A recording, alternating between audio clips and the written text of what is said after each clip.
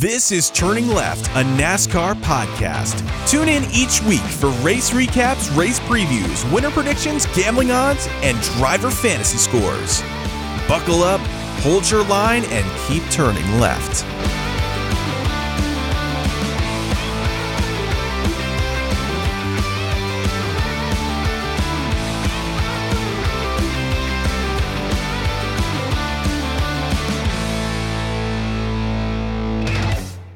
This is the Turning Left podcast. My name is Dakota, and I'm joined here by my co-host, Calman. Calman, how you doing? Doing pretty good. How are you doing? I'm doing good. Ready to talk about some new storylines for the NASCAR season and get into Daytona as well. So we got a lot for you here in our first inaugural episode. The Turning Left podcast is a NASCAR-focused podcast where we discuss racing. We're going to be giving you guys some NASCAR news, race predictions, and recaps. Starting off, a lot of not your typical off season. A lot of news we have here to cover. It's been it feels like even a longer off season really, because that COVID shutdown, I feel like kind of bled into the season, and the season restarted so late. It's not our typical NASCAR off season, but I guess we'll jump in with some of the biggest storylines heading in. The first one being the 2311 Racing Team formed by Michael Jordan and Denny Hamlin, who then signed Bubba Wallace. I didn't know this.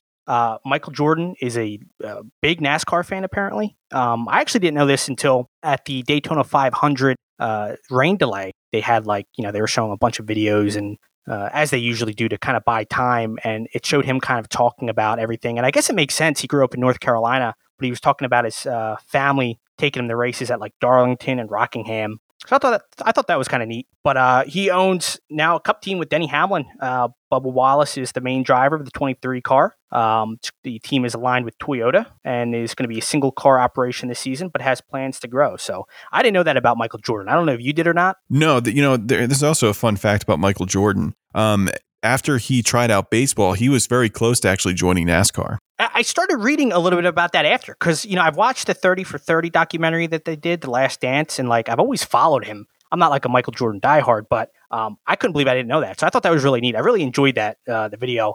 I would imagine that Fox probably has it somewhere. They played it during the rain delay, but it was really neat. So that'll be something to watch this upcoming season, and it'll be exciting to see what Bubba Wallace can do. Yeah, it's just weird having someone like that, I guess, polarizing, kind of join NASCAR just so randomly, especially during this time, because, NASCAR seems like it's kind of lost a lot of popularity after, all these years, I guess. So the fact that Michael Jordan joined it kind of, has the potential to kind of, infuse some new audiences over to NASCAR, just kind of cool. That's a good point, because I saw on Twitter, too, people tuning in. I mean, you usually get the new viewers, Daytona 500, just because even if you don't care about NASCAR, usually you'll watch that race or at least be aware of that race and follow it.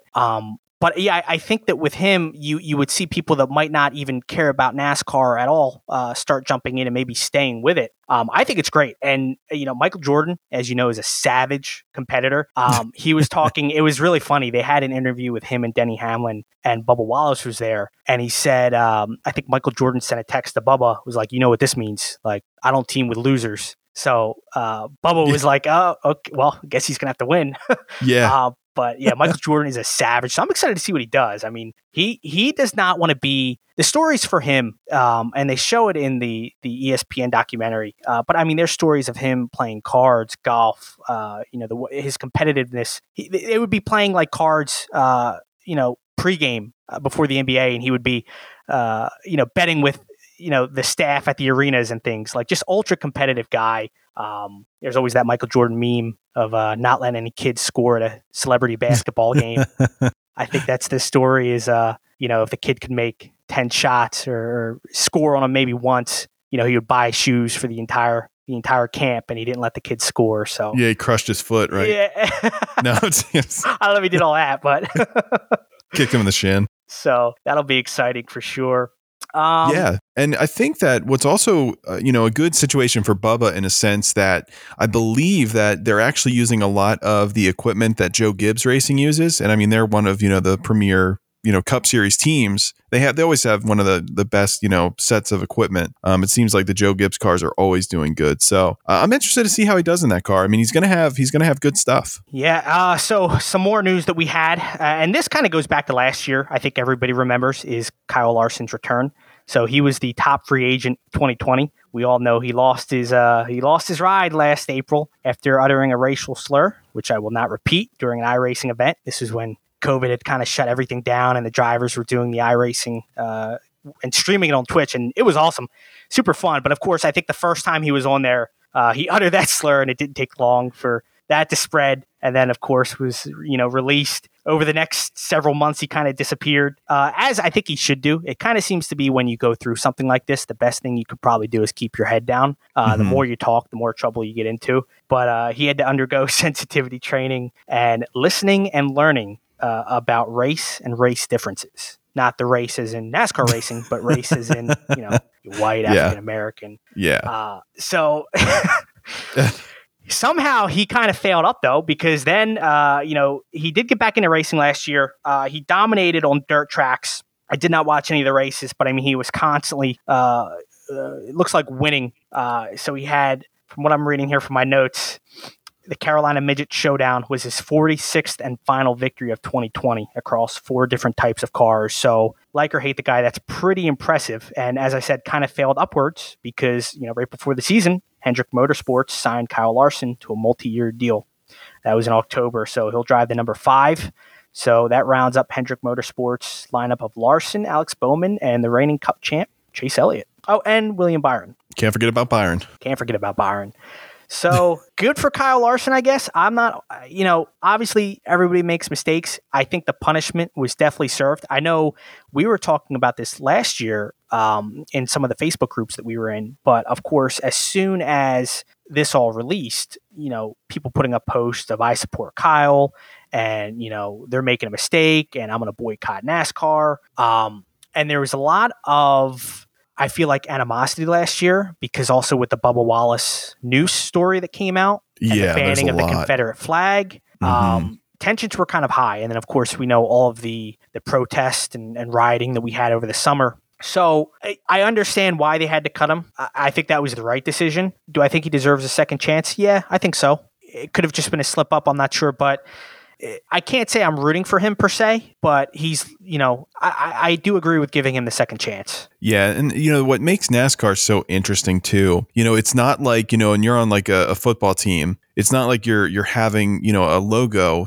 on your car, for, Target or Capital One or, whatever. NASCAR is so, sponsor based. Where if the sponsors all pull out and they're not going to sponsor that car, I mean, as a team owner like Chip Ganassi, you kind of have to make a decision. It's like, do we maintain our sponsorships or do we get rid of our driver? And really, I think probably, Rick Hendrick is probably the only owner I think that has enough clout and enough, connections where he was able to bring in Kyle Larson without having too much of an issue. I think if he didn't do it, I think that, maybe someone like Tony Stewart could do it because he's kind of already a polarizing figure as well. But yeah, I mean, Chip Ganassi didn't really have much of a choice. He kind of had to get rid of him. And, probably rightfully so. You have to, you can say what you want, but you also have to, maintain that you're part of a business and part of a company, even when you're off the track doing iRacing events. So yeah, he kind of just had to eat one there. No choice. So, he had no choice. And if he did all the right things and he did what he was supposed to do, which it seems like he did, again, I'm okay with the decision to bring him back. Of course, we are Hendrick Motorsports fans. Yeah. I know you like William Byron. I've kind of root for Alex Bowman. So it'll be something that we both pay attention of a lot and are just aware of, kind of how he's doing this year. So it'll be something interesting again to keep an eye on. But, biggest free agent, and he does get himself a team. Yeah. Yeah. The famed number 5, Hendrick's original number. Next, we'll go into COVID protocol. So COVID coming up on a year, I guess, at this point in March to when everything got shut down. But COVID protocols are going to be, again, here with the 2021 season, as we all kind of knew, things as they are. A lot of the country is still somewhat shut down, if not fully reopened, and still has, again, guidelines have not been lifted in most places. One of the changes was the Auto Club Speedway in California. That's been canceled. due to the ongoing pandemic. I know California's been very bad recently. Their numbers have been pretty high, and I don't know if they still have. They didn't even have dining up until a couple. I don't even know they have it now, but I know as of a week or two ago that was still shut down. So that's going to be replaced by race weekend on the Daytona road course. A majority of the NASCAR national races last season were held without any on-track pre-race sessions as well. And following last year's racing pause, when it came back, only one race had qualifying, the Coca-Cola 600. So it looks like it's going to be a lot of the same this season as well. I kind of have a list here.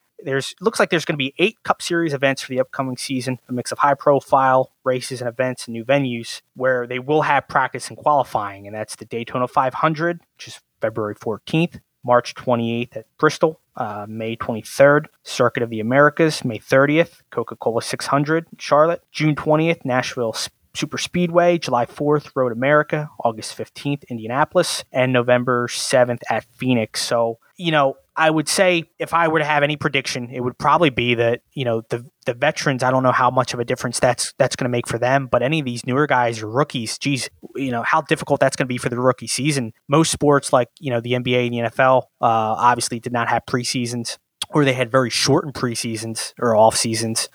And they're not, driving a car hundreds of miles around a track. They may have, never had that same kind of power. I mean, there's so much timing and that goes into this, and you really don't know how your car is going to drive or react until you start running around that. So, I would think that the veterans are going to at least have the best opportunity. The guys that have been here, like the Kevin Harvicks, Joey Logano's, the Kyle Bushes. But I guess we'll see. Yeah, interestingly enough, I remember last year one of the big storylines was that part of the reason why Kyle Busch was struggling so much was because he kind of needed practice to get right. So for, I guess, his instance, I think it's going to just be driver to driver. Not having that time on that track, especially with like the different setups that they take to the track, it's tough. Because the car can sometimes drive differently from, I guess, year to year, and the track conditions, also can change too when you're not having that practice to kind of lay that rubber down throughout the week. Of course, if it rains like it usually does anyway, it's going to get washed away anyway.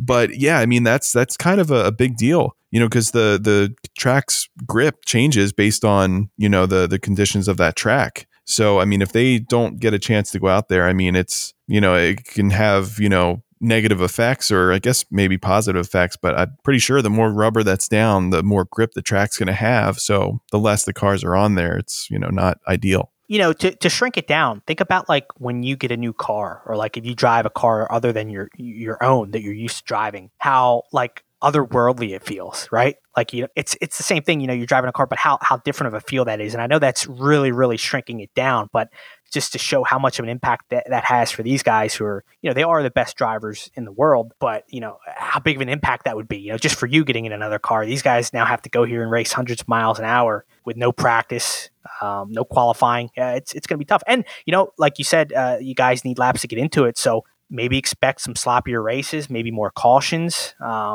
It'll be interesting. That's for sure. Yeah, it definitely will.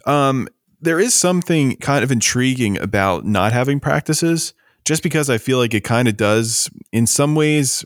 I guess it kind of would, tilt the field a little bit. If you have more experience, you're going to do better. If you don't have that much experience, you won't. But I don't know. It just seems like it's really interesting, especially because I guess qualifying is randomized. Is that how they do that? That's kind of something that's kind of confused me. Yeah. So they have a formula, and it's based off of the previous race. There's a lot of metrics that go into that. And, I'd have to look it up and actually see, but there is a formula, and it's based off of the previous race. Which we'll go into kind of who finished at Daytona and how that impacted the following race, pole positions and such. But yeah. It's a big change. It's a big change. I'm glad that we have it. Obviously that's better than nothing. And I'm sure most of the drivers feel that way. At the end of the day, they're probably have the mentality of they want to compete. And again, I'm sure to get to this level, you have to think that you're the best anyway. And, any obstacles, you might have, you're going to be able to navigate. And Yeah. but it is different. And again, I'm looking for the veterans, I guess, this year to really step it up. And the rookies, I think, will be even more interesting to watch this year without any of that than what we're used to. Yeah, it's interesting because you think back at the older, early 2000s and all that. A driver like Ryan Newman, who was super good at qualifying, and that kind of set the tone for a lot of his races when he used to, rattle off the wins. We're not really able to see that now because, there's not someone that's going to be on the pole a whole bunch of different times. So it's kind of like an element of the race that is kind of subtracted in a way, which, that does kind of suck. So speaking about COVID, it's impacted more than just the race schedule, but also the next gen car. So that's right. There is some breaking news. Well, not really breaking, I guess, at this point, but some off-season news. Chevy, Ford, and Toyota have had their designs for the next gen car approved. Car will return to the track March 16th and 17th at Richmond Raceway. The car was initially slated for competition debut this season, but again, because of COVID-19, has pushed that schedule back.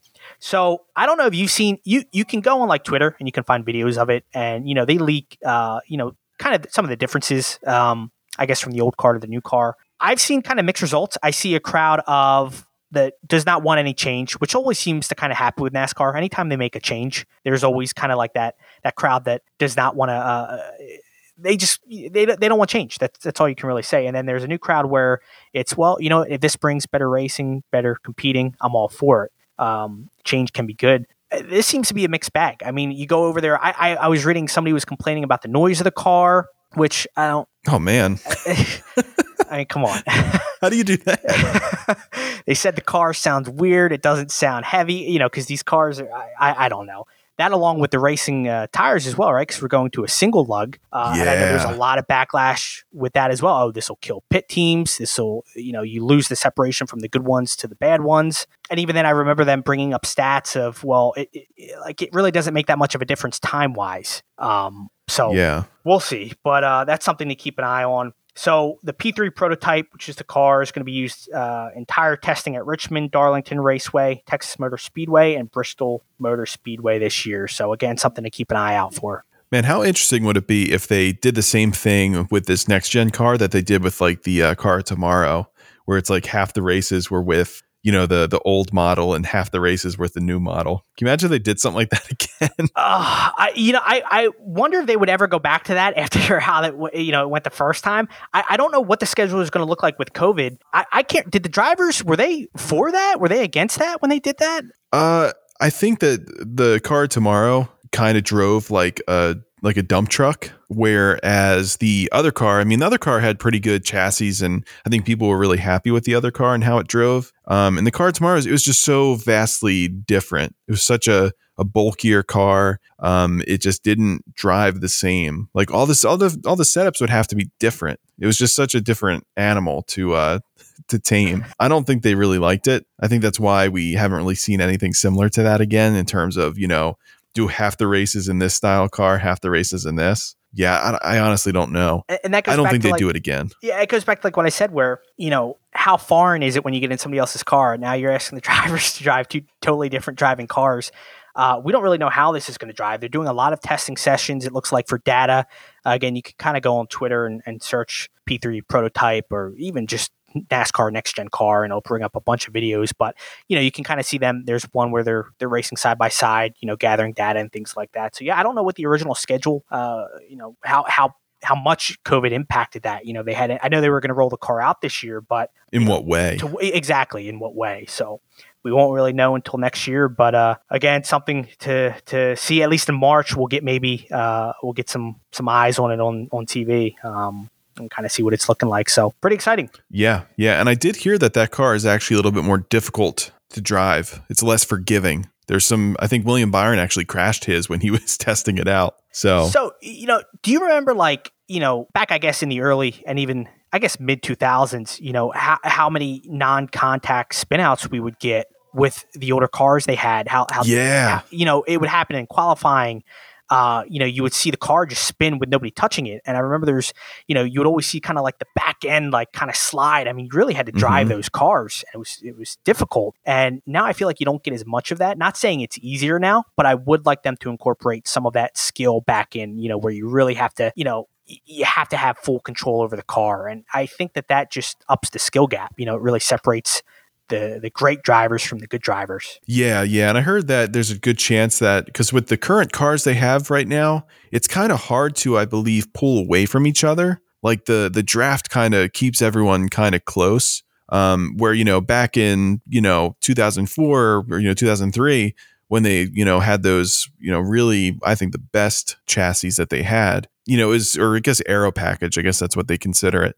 It was very easy to kind of do that, so if you had a fast car, I mean, you're going to be up there. It seems like it's going to maybe go back to something more similar to that, which would be kind of neat. And I wonder how much of that is NASCAR wanting to keep the races close. If I'm thinking if I'm trying to keep the viewers in, and NASCAR, while you mentioned it at the start, isn't quite as popular as it was, and is looking for new fans. If you tune in and you see that Jeff Gordon is 30 seconds ahead, are you going to probably continue to watch the race? I mean, there's a lot of that joking now. I would. I read a lot of that now.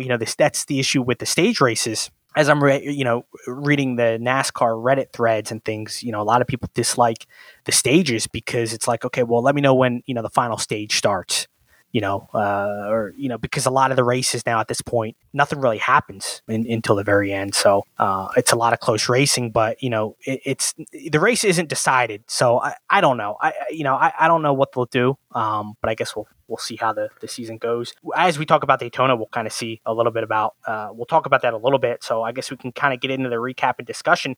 I got some notes here of some, I guess, storylines heading in. Obviously, the biggest one I think is Denny Hamlin is looking for his three-peat. He was heavily favored in this race. Daytona is always a race where there really isn't an underdog per se. Anybody really has a chance to win, and we kind of saw that. Chase Elliott was 10-1. Joey Logano was 10-1. Larson was 10-1. McDowell, who I will mention, was 100-1. And, we all know how that ended up. But just to show you, Daytona, those super speedways are always the races where anybody can really win. And, I kind of wrote down some notes here that I guess we can just kind of review and a summary of the race, if you will. So, we started off with a lot of action early. So lap 14, a 16-car pileup. They were racing side by side pretty early. There was nobody really breaking away. And it looked like Bell bumped Almirola in the front of the field. So this caused 16-car pileup right off the bat and took out a lot of drivers that might have had a chance. I mean, so I'll read the names here. So all of these drivers were out. Ryan Newman, Eric Jones, Daniel Suarez, Alex Bowman, right off the bat. These cars were heavily, heavily damaged. William Byron, Kurt Busch, Tyler Reddick, Ryan Blaney, Chris Buescher, David Reagan, Jamie McMurray, and Matt DiMatteo. So right there, I mean, geez, you have a quarter of the field out 14 laps in. Not great. And unfortunately for them, was shortly after we got a 6-hour rain delay. So there was heavy rain and lightning. And we talk about this every single time there's a rain delay, that new Fox deal to where now these races start later and later in the day. And it just seems like we go through this every single year. Start them at 1 o'clock. I don't get it. So the biggest, I guess, reply to that has been, okay, well, we wouldn't have gotten the full 500 or, the full 500 race if we start them at 1 because per NASCAR, rules that they run a certain amount and it would have hit that in this last race. They would have ended the race and we wouldn't have got the full one. But, started at 12, started at noon, because 6 hours go by. How much of your fan base stops watching? Again, those new viewers that are there to check out Jordan's team and see how that is, they're checked out at that point. They're not going to wait around 6 hours. And most people don't, right? Like you find something else to do. The race did wind up resuming. Unfortunately for, everybody who was affected by that crash, per the red flag, they couldn't do any type of repairs, or they could look at the car pretty much, but they really couldn't start working on the cars until, they called off the rain delay. And the total time, I think, was like 5 hours and 40 minutes, I think. So the race picked back up. I have the stage winners here. Stage 1 and 2 both went to Denny Hamlin. Pretty expected. Again, he was heavily favorited. When it picked back up, it seemed like they ran a lot of single file, which again was reading the race threads, and that's where it seemed like a lot of people checked out. It's not as exciting, but again, when you have, a 20 car pileup right at the get-go, you're going to go in single file. And they talked about that a little bit on Dale Earnhardt Jr.'s podcast as far as, it's a lose-lose either way. You can race hard and, again, eliminate yourself, or you race single file and get yourself to the end. It's nobody's going to be happy with either one, but they took the safe route, and can't say I blamed them after that huge wreck right on, basically the first 10 minutes of the race, it felt like. Yeah, it's pretty funny because I think last year Dale Earnhardt Jr. was saying like how they just need to like chop the spoilers off of the cars because they're so huge. And I've been like I think probably around this time last year, like I was like parroting that on like Facebook posts, and people were getting so mad. They can't see. They can't see anything in front of them with it, really, except the car in front. Yeah, and it just causes such like a big, I guess, like draft window where cars are just, sucked to each other because those spoilers are just so huge. But I guess if you get rid of the spoilers, it reduces that. I don't know if this is right or not. I'm just guessing. But I'm assuming it would make it a little bit more difficult to draft. And it would also, make the cars a lot less stable. If you just took the entire spoiler off, you're probably going to be spinning out a lot. So I think he's kind of just over exaggerating when he's saying that, but I think it's still funny. Just take it off. Yeah. Well, he did mention that, funny enough, in his podcast as well, that the spoiler is a problem. So again, I don't know if there's a solution for that, that they can go with where it's a best of both worlds, but I would imagine you eliminate one thing, you're going to cause an issue somewhere else. But again, there wasn't, a lot to speak of. A lot of Denny Hamlin running up front, Chase Elliott up there, a lot of single file. We did get another crash at the final lap. So this one was poor Brad Keselowski got into it with Logano. Wrecked, again, a lot of the field on the very final lap going into the final turn. I think it was going into turn 3. And again, a lot of this comes to a lot of the criticism I heard from this was, these drivers waiting until the last lap to make a move. And, going into the end of the race, you don't necessarily want to be up front. But, how early do you try to make that move? This has kind of seemed like what happened is, Brad didn't leave himself enough time to make it. And the aggressiveness just kind of, forced his hand. And again, Logano was very upset about it. Of course, Brad was too. Brad was, I was watching the post race. They were talking to him and, said, I can't drive everybody else's car. I can only worry about myself. I feel like I did the right thing. But that's when we saw Michael McDowell, 100-1 odds, take the lead. He led 5 seconds of the race and wound up being the race winner. That was the only thing he led. And depending on when they call that caution too, Chase did catch him. So it seemed like they called it, I guess, at the right time. I don't know.